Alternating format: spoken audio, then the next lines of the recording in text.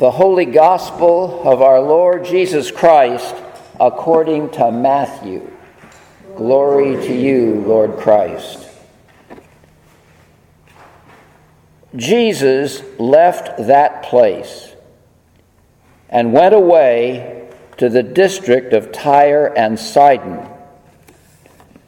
Just then, a Canaanite woman from that region came out and started shouting, "Have mercy on me, Lord, Son of David. My daughter is tormented by a demon." But he did not answer her at all. And his disciples came and urged him, saying, "Send her away, for she keeps shouting after us." He answered, "I was sent only to the lost sheep of the house of Israel." But she came and knelt before him, saying, "Lord, help me." He answered, "It is not fair to take the children's food and throw it to the dogs." She said, "Yes, Lord. Yet even the dogs eat the crumbs that fall from their master's table." Then Jesus answered her, "Woman, great is your faith. Let it be done for you as you wish." And her daughter was healed instantly. The Gospel of the Lord. Praise to you, Lord Christ. Lord, while the words I speak are my words, may the words that we hear be your words. Amen.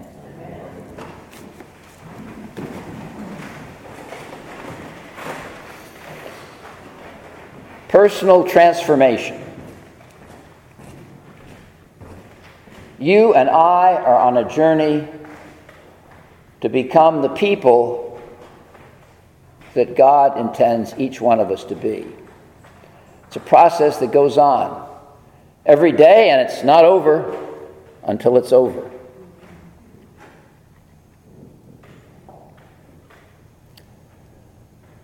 What's led me to this thought is the gospel reading. Jesus changed his mind. Can you believe that? That Jesus changed his mind? And so often the expectation, well, Jesus, you got all the answers. I remember thinking when blind Bartimaeus came forward, after he hassled the crowd and everything, and he finally got Jesus to stop. And Jesus asked him, "What would you do? What do you want me to do for you?" And if it were me, I'd say, "Oh, shucks. You're Jesus. You know it has to be done." We think Jesus has all the answers. He's going to be right in every instance. But this is an instance where Jesus changed his mind. That Jesus himself is on a similar journey to our own journey, a journey into becoming what God his Father wanted him to be. Jesus started off as an itinerant preacher in the hills of Galilee. And gradually, as he lived into that ministry, he discovered that it was much more than wandering the hills of Galilee. He had to go to Jerusalem. He had to confront Judaism and the Roman folks in all their fullness. And of course, it cost him everything. He was on a journey into becoming. And I would say that resurrection, the new life that God worked in Jesus, it was God's exclamation point on the journey that Jesus, you did it right. That's what you're supposed to do. Live into that call that is there for each one of us. Because God's made each one of us unique and special and different. Each one of us has a unique and particular role to play in those places where God has placed us. Now, Richmond Hill is all about helping us live into the fullness of this spiritual journey that we're on. The mission is huge, healing our city. We need a big mission. We need a big challenge. Can't sit back. There's too much to do to bring in God's kingdom. And the values of Richmond Hill, if we can stay in touch with those, they will help us on this journey, that journey into fullness. Those values of prayer, hospitality, racial reconciliation, and spiritual growth. Stay close to those values, and you will become more. Now, the mission is big. And I've got 3 ideas for transforming our city, because personal transformation is not just about our own changes. It's for the changes of the whole community, because we're connected to each other and connected to all those other people out there in the world. So 3 things about transforming the city, the way we can lean in to the sense of mission, the sense of healing the city. The first one is to build relationships. And that's building relationships across the boundaries, not the easy relationships, but reaching out, getting out of our comfort zones and trying to build new relationships. And one of the great places I've found for doing it is just simply hanging out in the refectory here, having a meal. You're bound to run into somebody strange and different. And you probably seem a little strange and different to them. But trying to build that relationship, to try to understand more of what that person's about and listen to that person's story. So building relationships. The second one is changing the narrative. Building relationships and then changing the narrative. In Richmond, I think the best narrative change has been the whole development of the slave trail. The slave trail.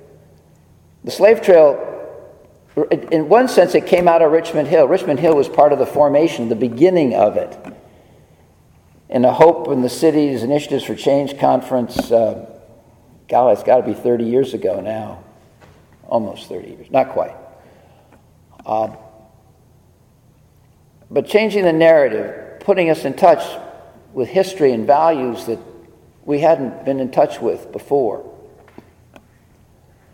And it was interesting to me that in Richmond, after the Charlottesville issue, that last Sunday, the gathering to condemn white supremacy and to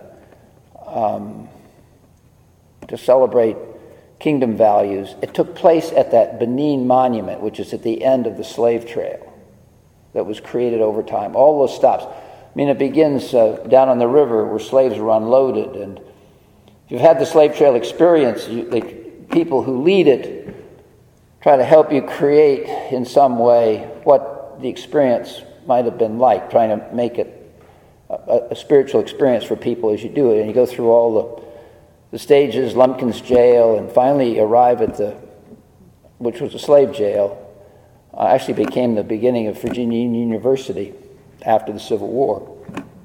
Slave burial site, then the Benin Monument, which is a symbol of reconciliation, the triangular trade of West Africa, Liverpool, and the United States, Richmond. Changing the narrative, find ways that we can do that, that we can lift up parts of our history that are maybe not known before. Figure out ways to do that. And the third piece is building inclusive institutions where everybody, has a place.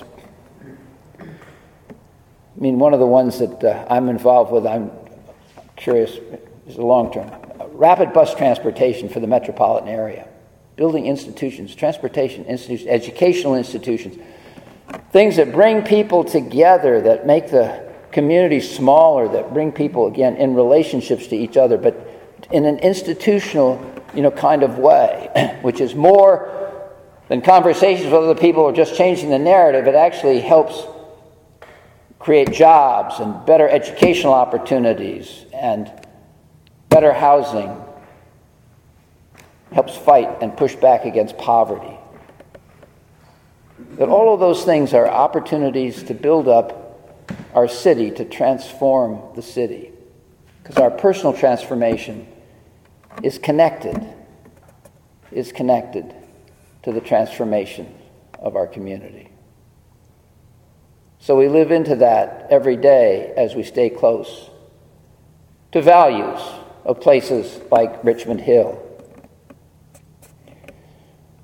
One of the important things to remember is the work is always harder than we think. Yeah, there are moments of joy, moments to celebrate as well, but it's hard work. It's hard work, and so we need to stay close to the places of the Spirit, the instruments of the Spirit that can keep us in the game. Balance is one way of thinking about it. But it's the inner journey when we gather in this place, so letting the inner journey inform what we're doing out there, and then bringing the outer journey back and say, God, I just don't understand what this particular issue is all about, and just lifting it up for God's understanding. We're dealing this weekend with questions. You got a whole bunch of questions, just lift it up. And questions are all part of this pilgrimage that we're on, because there are always new stages for us, new things for us to learn as we grow into that fullness that God intends for each one of us. So stay close to Richmond Hill. Richmond Hill can help you on your journey. It's helped me on my journey. Don't be afraid to change your mind. Remember, Jesus did it. And find that work of the Spirit in your own heart that's going to help you live today in the best way.